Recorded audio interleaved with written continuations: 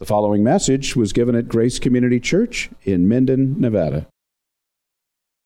This afternoon we'll be looking at the entirety of verse 13, but I'd like to begin reading back at verse 12 and then down through 17 as we have been. What you're about to hear really is God's word given to you as a kingly gift. Please hear it as such.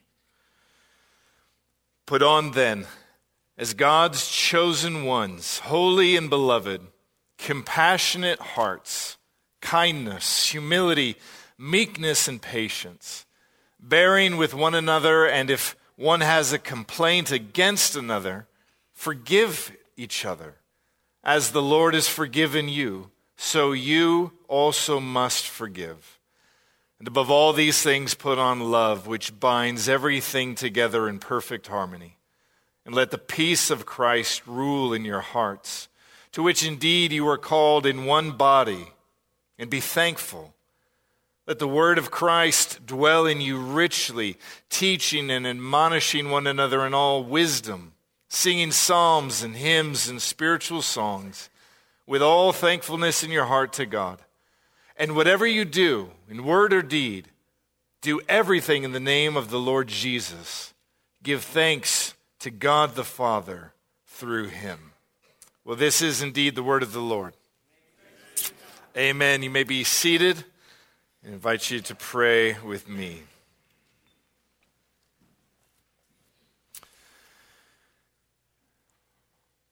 Our great God and Father, we thank you for the Lord's Day that you have set before us.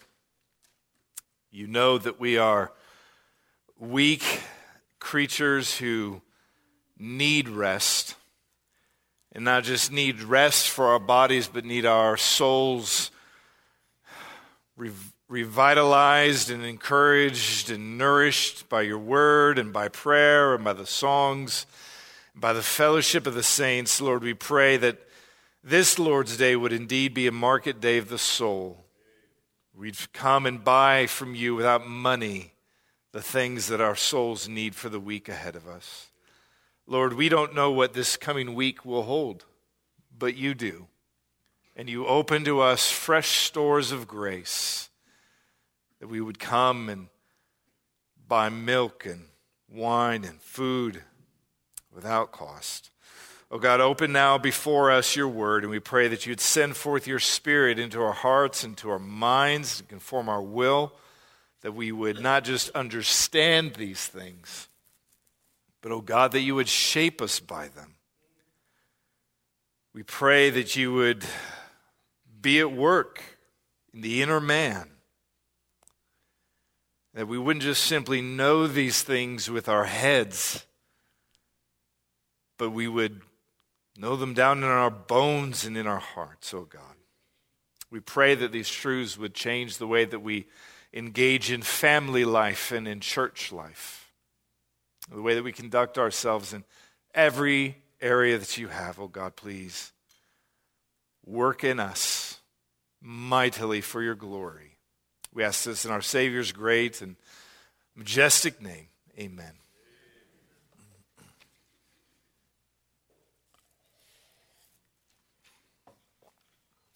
Well, as we've been looking at this section in Colossians, I would say quite slowly, but some of you might even add a few other superlatives in front of the slowly to depict how we have moved through this at a snail's pace. But the sections in front of us in this passage in Colossians, I think, are just too desperately important to move quickly by. And they've all struck at that new life that we have in Christ, first in those things that ought to be put off in our lives, the things of which we need to have nothing to do with, and then in verses 12, at least through 17, the new man that is ours in Christ, that new life that we live as Christians, this side of conversion and also then this side of heaven.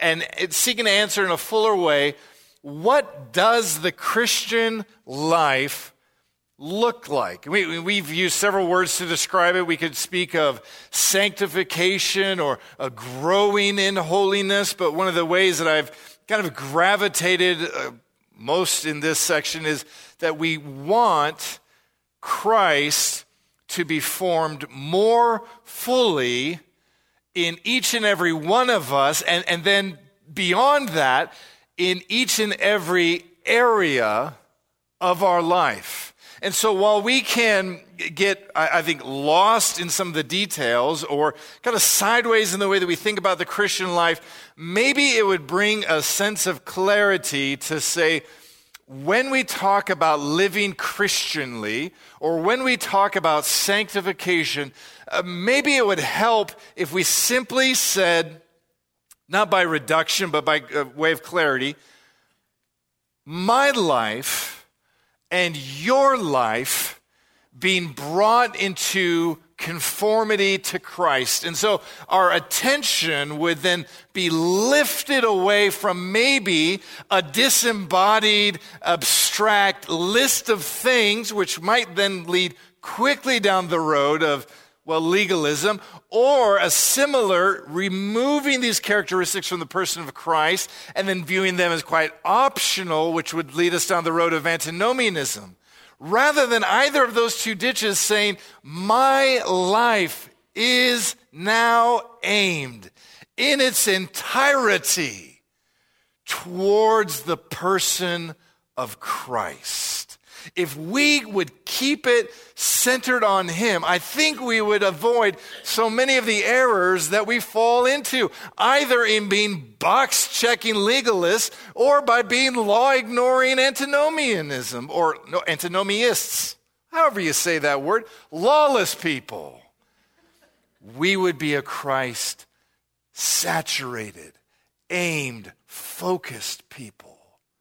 And then rather than having our eyes gazing upon my list of perceived merits or obsessed in my wants, wishes without thought to God's law, my eyes by faith would be full of the Savior to whom my heart and my mind and my will were perpetually moving more and more into conformity with him.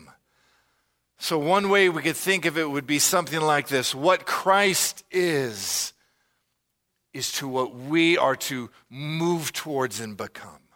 Obviously not in the sense of his deity, but who and what he is like is the shape of what the Christian wants, strives after, chases down in every area, either from our words or our actions or our thoughts or our motives, in every area, seeking the Lord and living up to that name, Christian or little Christ. And so we want to consider that theme this afternoon under two headings. And the first would be this: as those who are aimed at growing into the likeness of Jesus Christ, we need to then bear with one another. We want to bear with one another. If you just look back at verse 12, you'll see that the major imperative or the command that is driving this section is that to put on as God's chosen one. So Paul is saying you have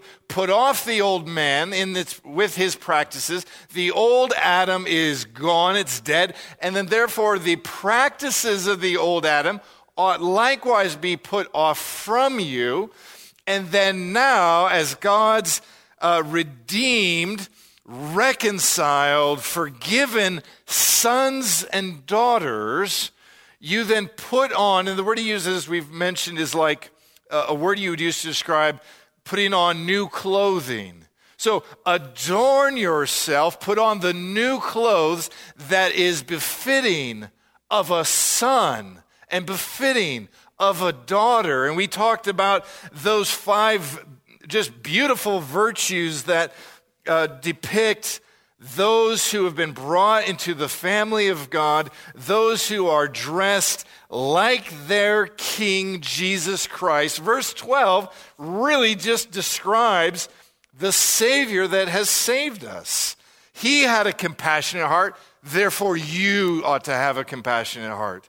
He is full of kindness, therefore you as his son and daughter wear the colors of his kindness.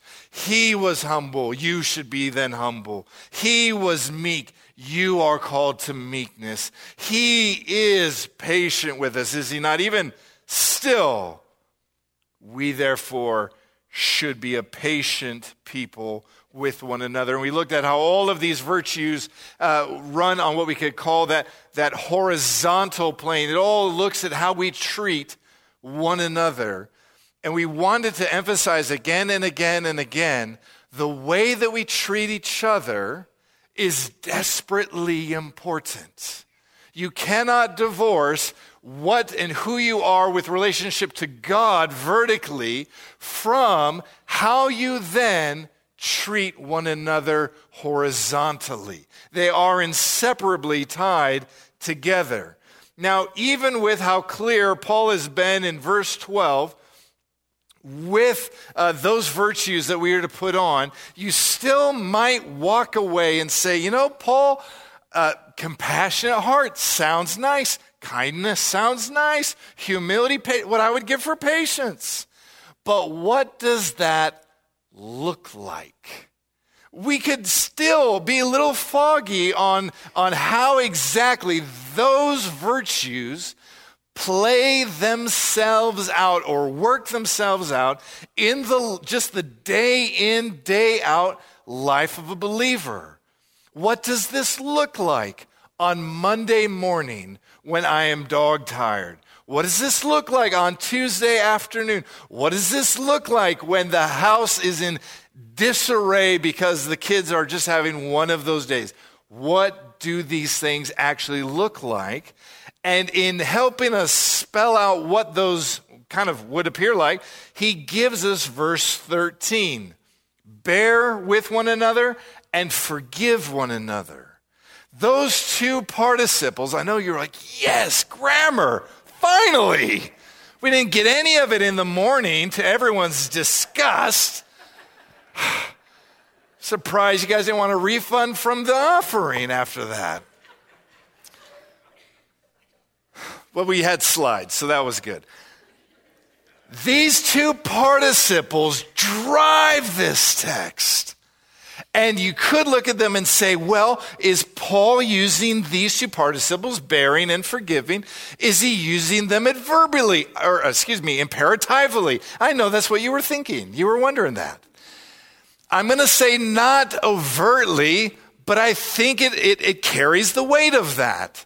How do we put on, or what does putting on look like?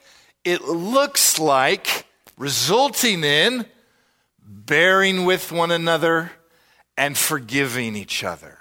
You might say, great, it doesn't have imperatival force. I'm off the hook, it's optional. It isn't optional. They are hitched and linked in the text to the imperative of put on, kind of latching on to that this is not an option.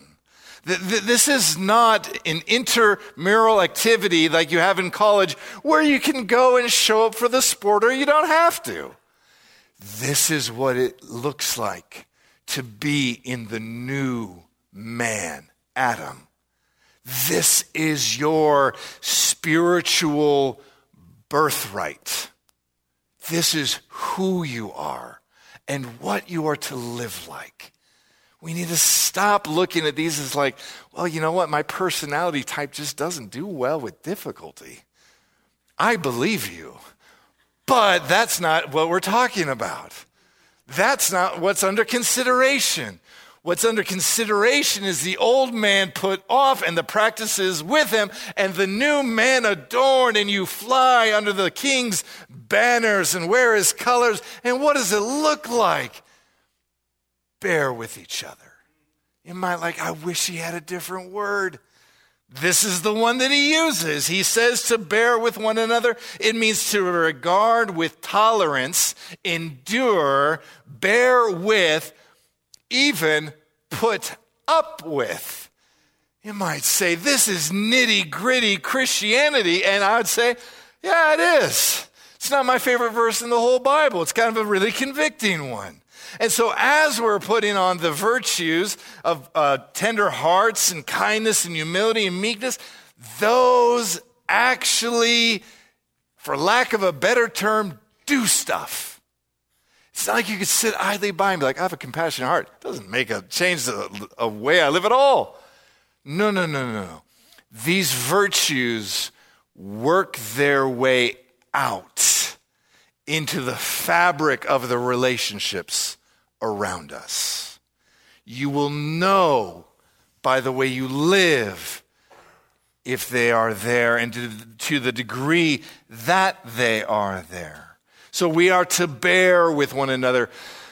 Paul adds in Ephesians that we're to do this in love. Now, I was going to say I love that safeguard, but that seemed a little redundant. I'm thankful that, I'd say, Paul, the Spirit of God knows me, that if all that I ever had was like put up with people, I'd be like, all right, I'll grit, bear it, deal with it.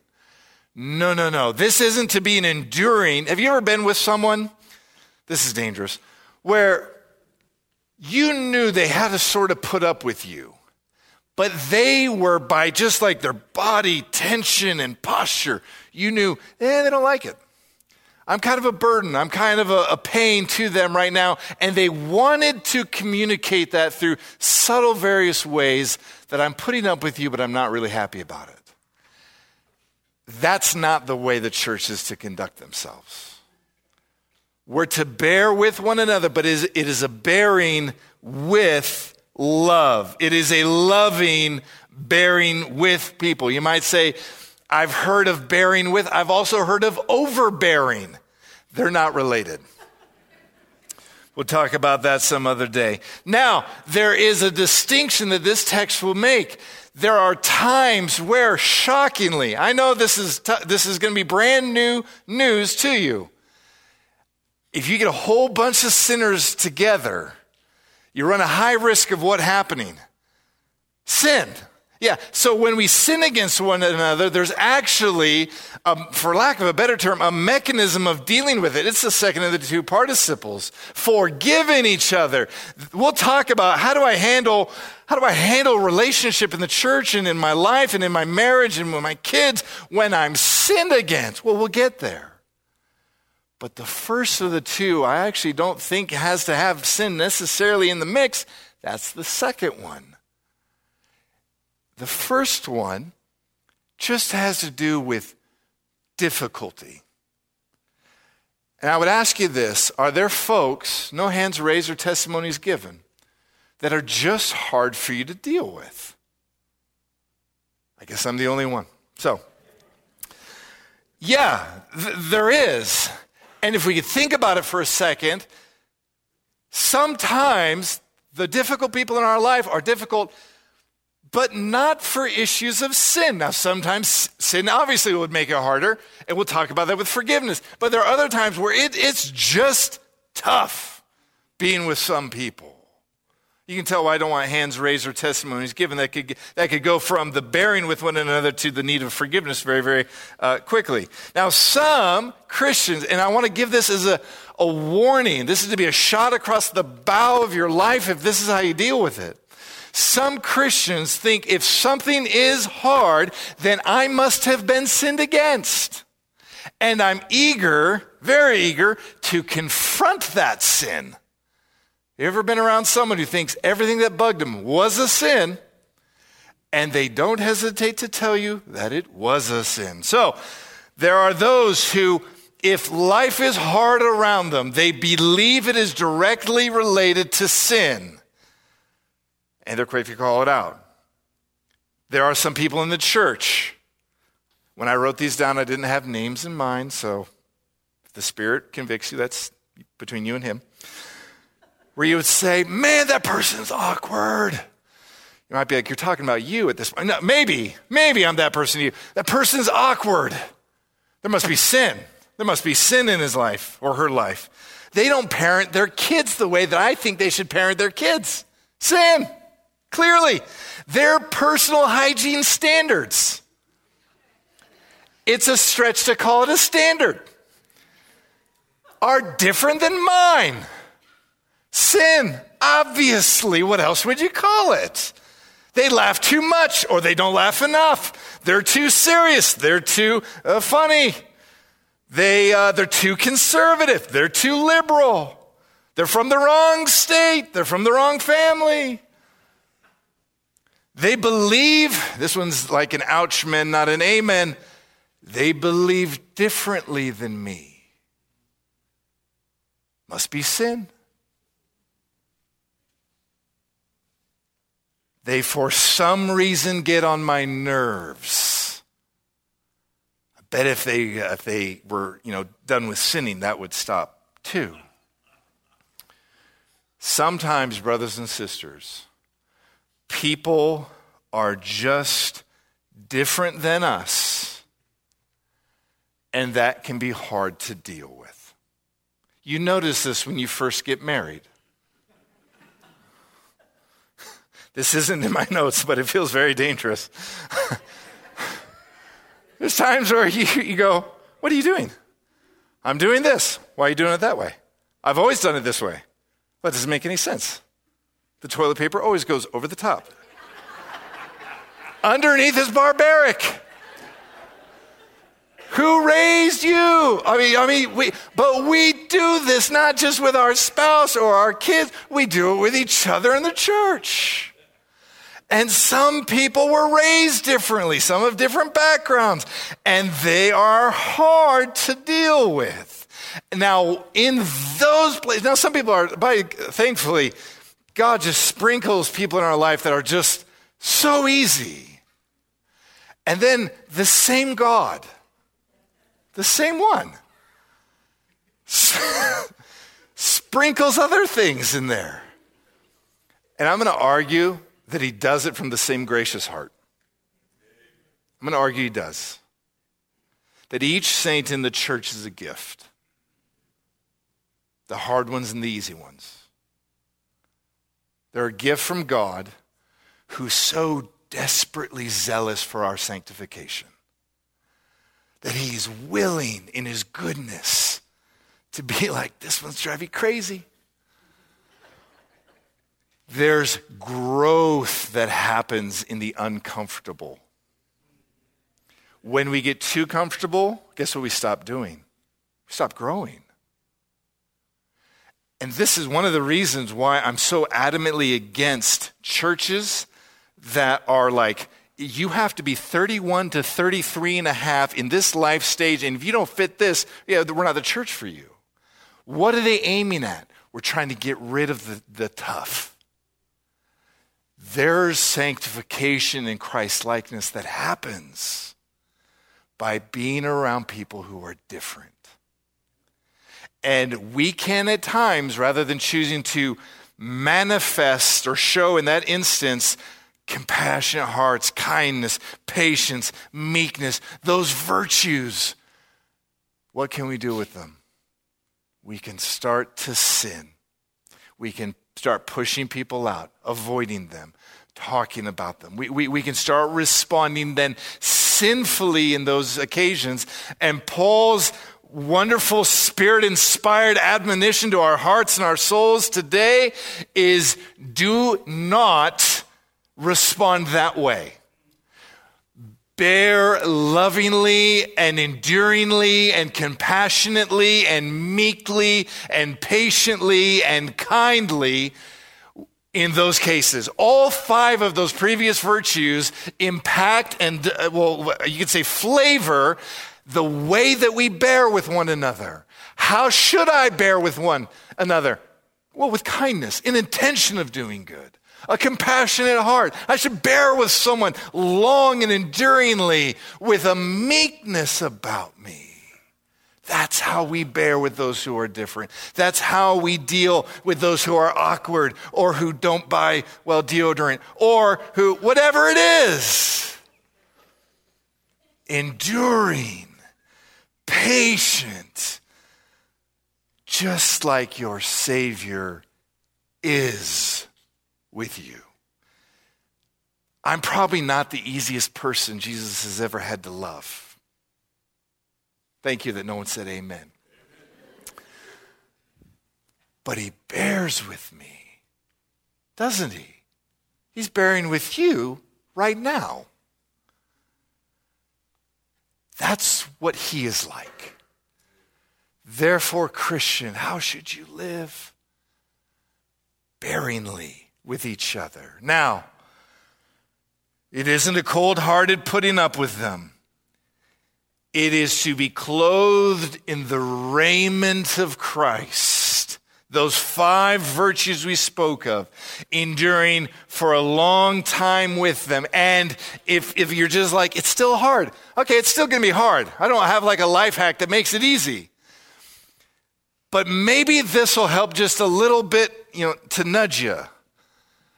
Remember you're that to someone else. Like, what do you mean I'm that? That person? I'm not pointing at him. That person, I don't know who to point to. Looked like I was pointing at Don, but I wasn't. That person? And you're like, they're just tough. I don't get them. There's someone whose the list of that person is you. Now, some make more lists than other people, but everyone is on a list. We're all hard for someone. Now, there might be people you think of in this room right now. You're like, I don't see how anyone could possibly have an issue with this person. I mean, and I would mention them by name, but they'd be embarrassed. If you want to know what it's like to live with a person who is the easiest to bear, ask Ariel what her life is like. She's like, what's it like living with Brian? He's so easy. Ask her. I'm curious what she would say. So, we're all sinners. We're all sinners. And we all have uniquenesses. And I want people who love me to be patient with me. I want that for me. I don't think that's a selfish thing to want. Therefore, what should I do with others? Be patient with them. Bear with them. As Christ has you, and as other godly saints have with you. Be that to one another. Secondly, my goodness, it's going fast. Forgiving one another. We went from tough to really tough. Paul continues aiming at that second participle. If anyone has a complaint. Now, I love the way that he writes this. I can't help but wonder if I see some of the apostles' hopefully sanctified humor peeking out. He's like, hey, and here's a weird thing. If ever it happens in your congregation where someone sins against you, it might happen one day. The way that he puts it is like, if, and it will. Yeah, no, that's going to happen. If anyone has a complaint against you, now we'll just pause there for a second. Because I want to be really, really careful with, again, not drifting into what we just talked about. I think the complaint that he's talking about is a legitimate complaint. If it was an illegitimate complaint, it was just tough, I actually think that would qualify under bearing with one another. I don't believe he's saying the person who willy-nilly anything that annoys them, they're like, hey, you sinned against me. You're like, how? You sat in my seat. You're like, that's not a sin. Makes me hard to deal with, but it's not a sin. You looked at me weird. I don't even remember looking at you. And then they're like, oh, you didn't even look at me. Like, you all know this happens. I wish it was all fun and games, but it's not. I'm talking real sin. Real sin. The other stuff falls under bearing. You're going to have to bear with people in the church who are mad you didn't look at them. Like, okay, whatever. I'm going to love you, brother or sister, until the Lord comes back. But a true complaint. Sin is not a subjective thing. It is an objective thing. It actually has to do with God's law and that law being violated in ways that are discernible and knowable. Sin is not, I felt that you did this, and in my book that is, no, that isn't sin. We're actually going to keep our categories pretty crisp and clean. What God calls us, here we'll all sign on to the same definition. What God calls sin, we'll call sin, and not the things that he doesn't call sin. Right? So when someone has a justified complaint, you've sinned against them or they've sinned against you or vice versa, there is a way within the church of dealing with those breaches within relationship. Now, I'm really, really thankful that the Word of God sets forth how a group of sinners can deal with sin. Like, it seems really applicable, doesn't it?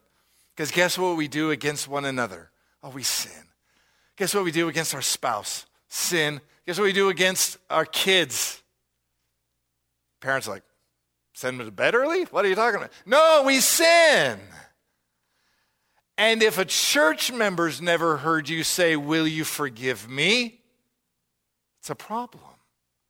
If your spouse, now we're meddling, I get it. If your spouse has never heard you say, will you forgive me?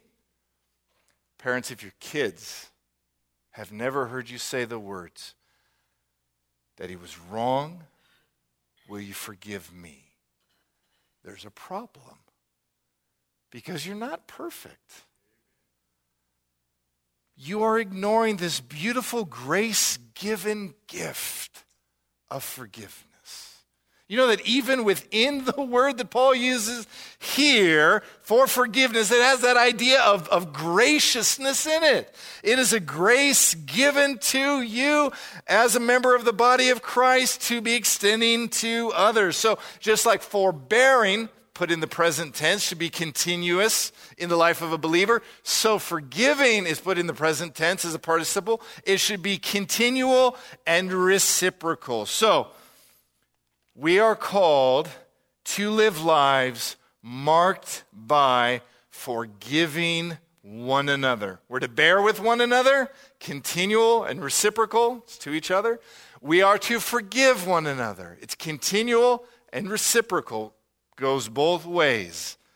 So what does it mean to forgive? Well, the idea has not only just grace-based, which means it isn't earned, deserved, or demanded, but it means essentially we could have fuller discussions on what it means, but it means simply to cancel the debt or to eat the cost of an offense, right? So when one is sinned against, you could think of that sin as a debt. The canceling of it is, again, we could give a more robust definition later, but this would be the essence of what it is to forgive. It has grace kind of wrapped up in it, so it's not something demanded or earned. It's like, you have to forgive me for what I did. And like, no, stop that. It is graciously extended. Now, because I know you were hoping, like, I wish there was a list of how to do this. Merry Christmas. I have a list for you. So, when we talk about seeking forgiveness and extending forgiveness, I think it's really helpful to think clearly about it. So, first we want to consider 3 elements of the one seeking forgiveness, and then we want to consider 3 promises made by the one extending that forgiveness. So the first thing that you ought to do when your eyes are open and you realize, now maybe you realize as you were doing it or afterwards, either way, I have sinned against this. Maybe you didn't realize it until they confronted you lovingly about it, which is like, that's always fun, right? I'm just teasing, that's not fun. You guys are sick people if you think that's fun. Anyway, the first thing is you say, I'm sorry. You might say, I've listened to Pastor Brian. He said, don't say that. I know, I listened to him too. I think he would agree with me. I'll find out afterwards if he doesn't. When you say it, now a problem with I'm sorry is that's all we say. All you're saying there, I'm sad. I have, in moments of probably sin, thought when someone said I'm sorry, to be like, good for you. You felt something. That's not forgiveness. Now, I try not to respond that way. When you say I'm sorry, what are you saying? I have done wrong, and the wrong has grieved me. If there is no grief or brokenness over our sin, there is still a problem. Isn't there? If someone came to you and said, I sinned to you, I don't really care. But I got to jump through these hoops. So you would say, well, God has not worked forgiveness in your heart.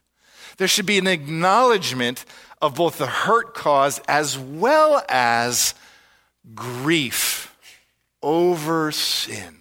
Now, it doesn't stop there, but I think it starts there. So acknowledging the hurt and that you are broken over it by saying, I'm sorry. Now, there's two ways of saying this.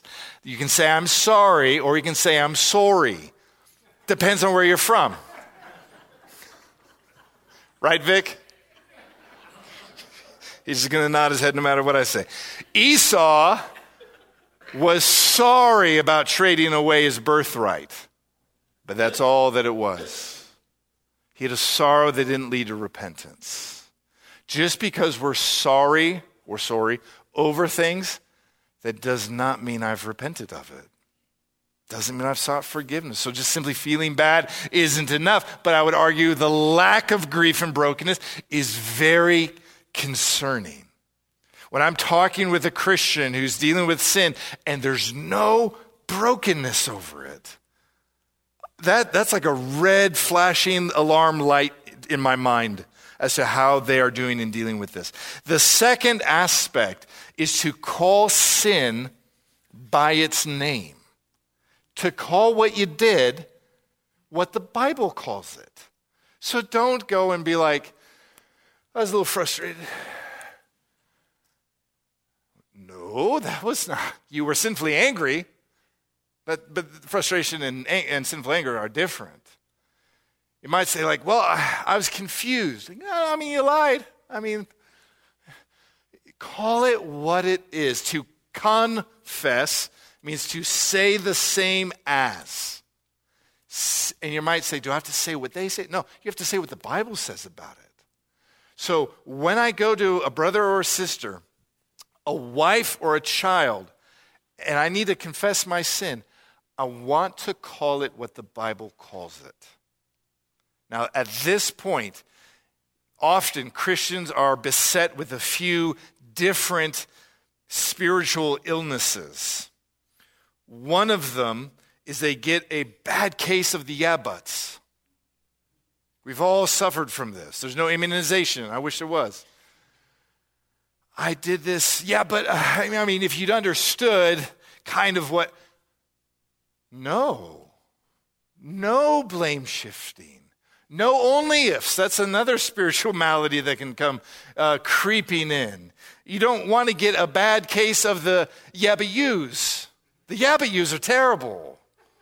That means that you actually haven't forgiven some other stuff and you start regurgitating things that they've done. None of it. When I go to a brother or sister, I am brokenhearted over what I've done. This is what I have done. This is what God's word says. I lied. I got angry. I was sinfully silent to punish you. That was wrong. Those are two of the pieces. You're like, man, this is a fun list. The third is to then, and this is like where the words get stuck here, to ask, will you forgive me? To request that transactional forgiveness. It can be super awkward when someone's like, hey, what I did was wrong. You're like, and will you forgive me? Now, that's hard to say to anybody. A church member, a spouse, a child, or your in-laws. That's meddling. I'm sorry. That was across the line. Whoever it is. You're like, what if they're not a believer? You sinned against them. You sinned against them. Like, doesn't say now if they're a Christian. Anyway, we are to request that forgiveness be extended. You have a debt with them, they are extending it to you. I just have to move faster. So the three promises made, let me get to those. So that is what forgiveness looks like on the one who has sinned side of it. The one being sinned against and then extending the forgiveness, it would when someone says, I forgive you for that, there are 3 inherent promises that are made in that. Now, if you ever have to come or get to come talk to me in my office about issues in your life that involve sin and the need for forgiveness, you already know this list. But one of them is, I will not use this sin against you. Doesn't mean I have to pretend it didn't happen, or doesn't mean that if they're like, hey, remember that time where you totally lost it at me? And they're taking it somewhere positive and sanctifying, and you're like, no, I don't remember. What do you mean? No, don't be weird about it. Just, I won't use it against you. I won't throw it back in your face. I won't hold it over your head. There's another promise, a second one. I won't use it against you in front of other people. I won't go and tell others, be like, dude, Heiko, man, the other day, Jeff said some junk to me. I forgave him, but man, he said that. He didn't really. But anyway, we don't do that. You forgave. You canceled that debt. You then don't go to other people and flaunt your I don't know what we're trying to do with it, but make ourselves look good by talking to them about it. I won't use it against you, and I won't use it against you in front of other people. And the third one's the kicker. I won't use it against you in my own mind and heart. That's the hardest one. Now, it doesn't mean, because some people say some dumb stuff, like forgive and forget. How? How do you forget? How do you acknowledge that, delete that file? That would be nice, wouldn't it? But we don't do that. When it comes up in my own heart and mind, I will decidedly not dwell on it. I will fight the inner battle to not dwell on that. Because guess what we like to do sometimes? This is just like a glimpse in my own heart too. We lay in bed at night and we watch reruns mentally of sin. And you feel a little justified. Man, that was wrong of them to do that to me. Oh, yeah, I forgot that detail. Oh, this is a great episode. We do it. When I extend forgiveness, I'm saying, when those temptations rise in my heart, I will do battle against them. That is difficult. I've often described forgiveness as, you have to forgive me here bear with me, because it's not a sin, but I'm going to go over a little bit today. So bear with me. I've often described when we sin against each other, it's like shooting arrows at and into another person, of a non-lethal sort. What we do sometimes is we take that sin, that offense, pull it out, and when I hang on to it, I put it on the whetstone of memory, and I sharpen that. That's exactly the word they said. That's the look they did. And then I put it back in this quiver, and I do that for self-defensive purposes.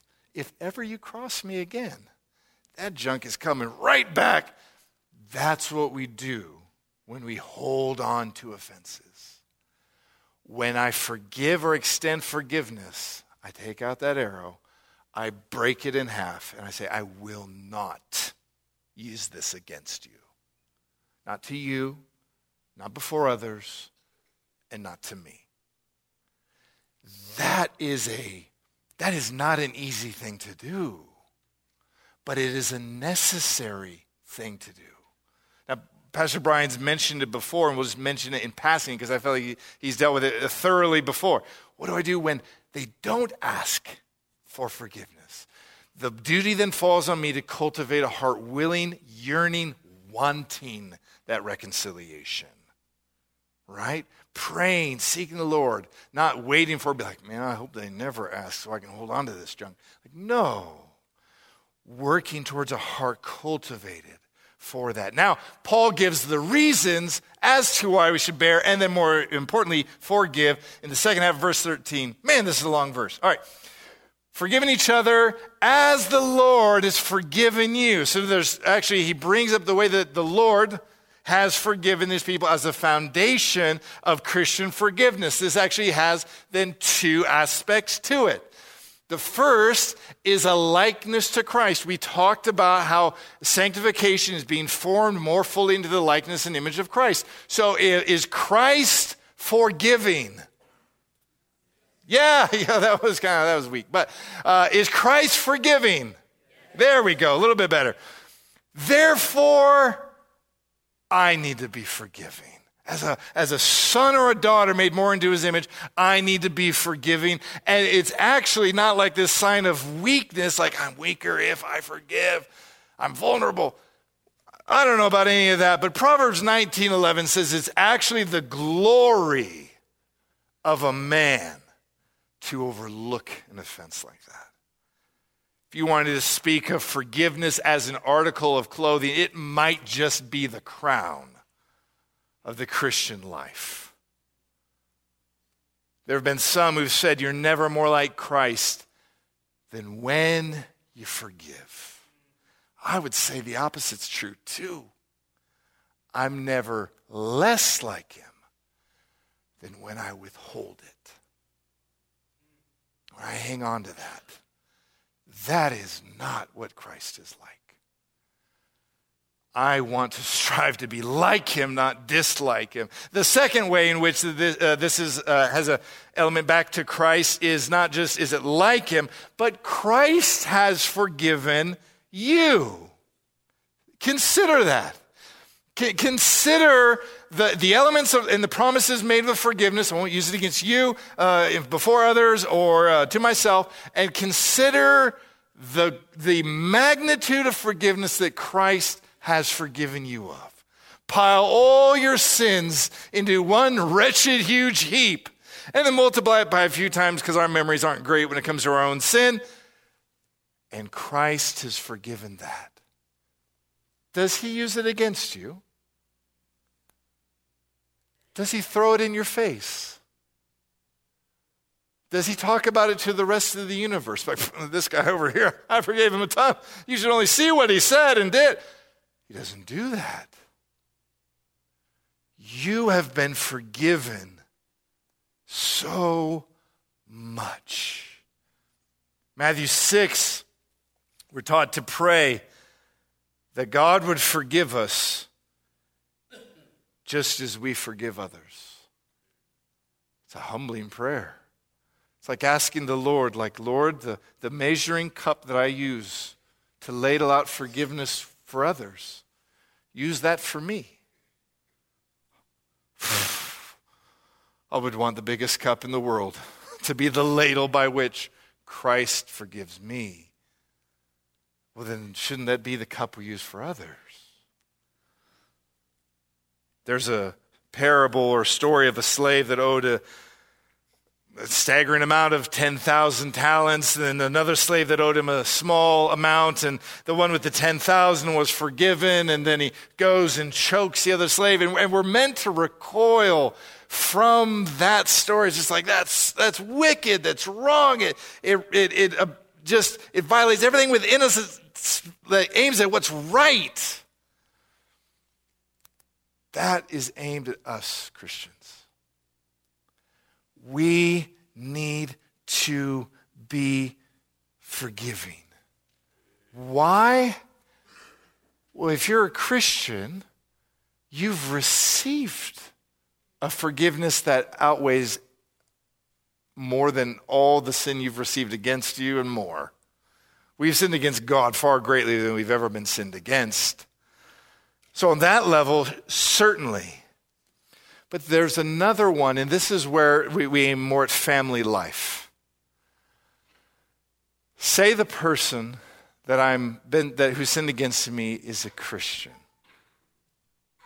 It happens. Has God forgiven them? They're a Christian. What if I don't? Wouldn't that be akin to saying I have a higher standard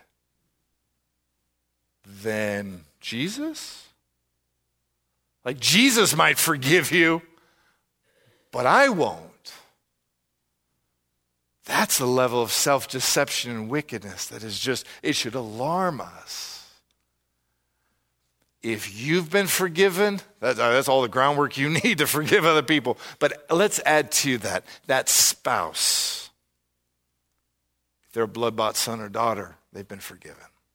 That church member, they're a son-bought son or daughter. I said something weird, but we'll just move past it. They've been bought by the blood of Christ and forgiven. Will you not also forgive them? Do you know what kind of wonderful, loving, Christ-exalting community is fostered among a people ready to forgive each other?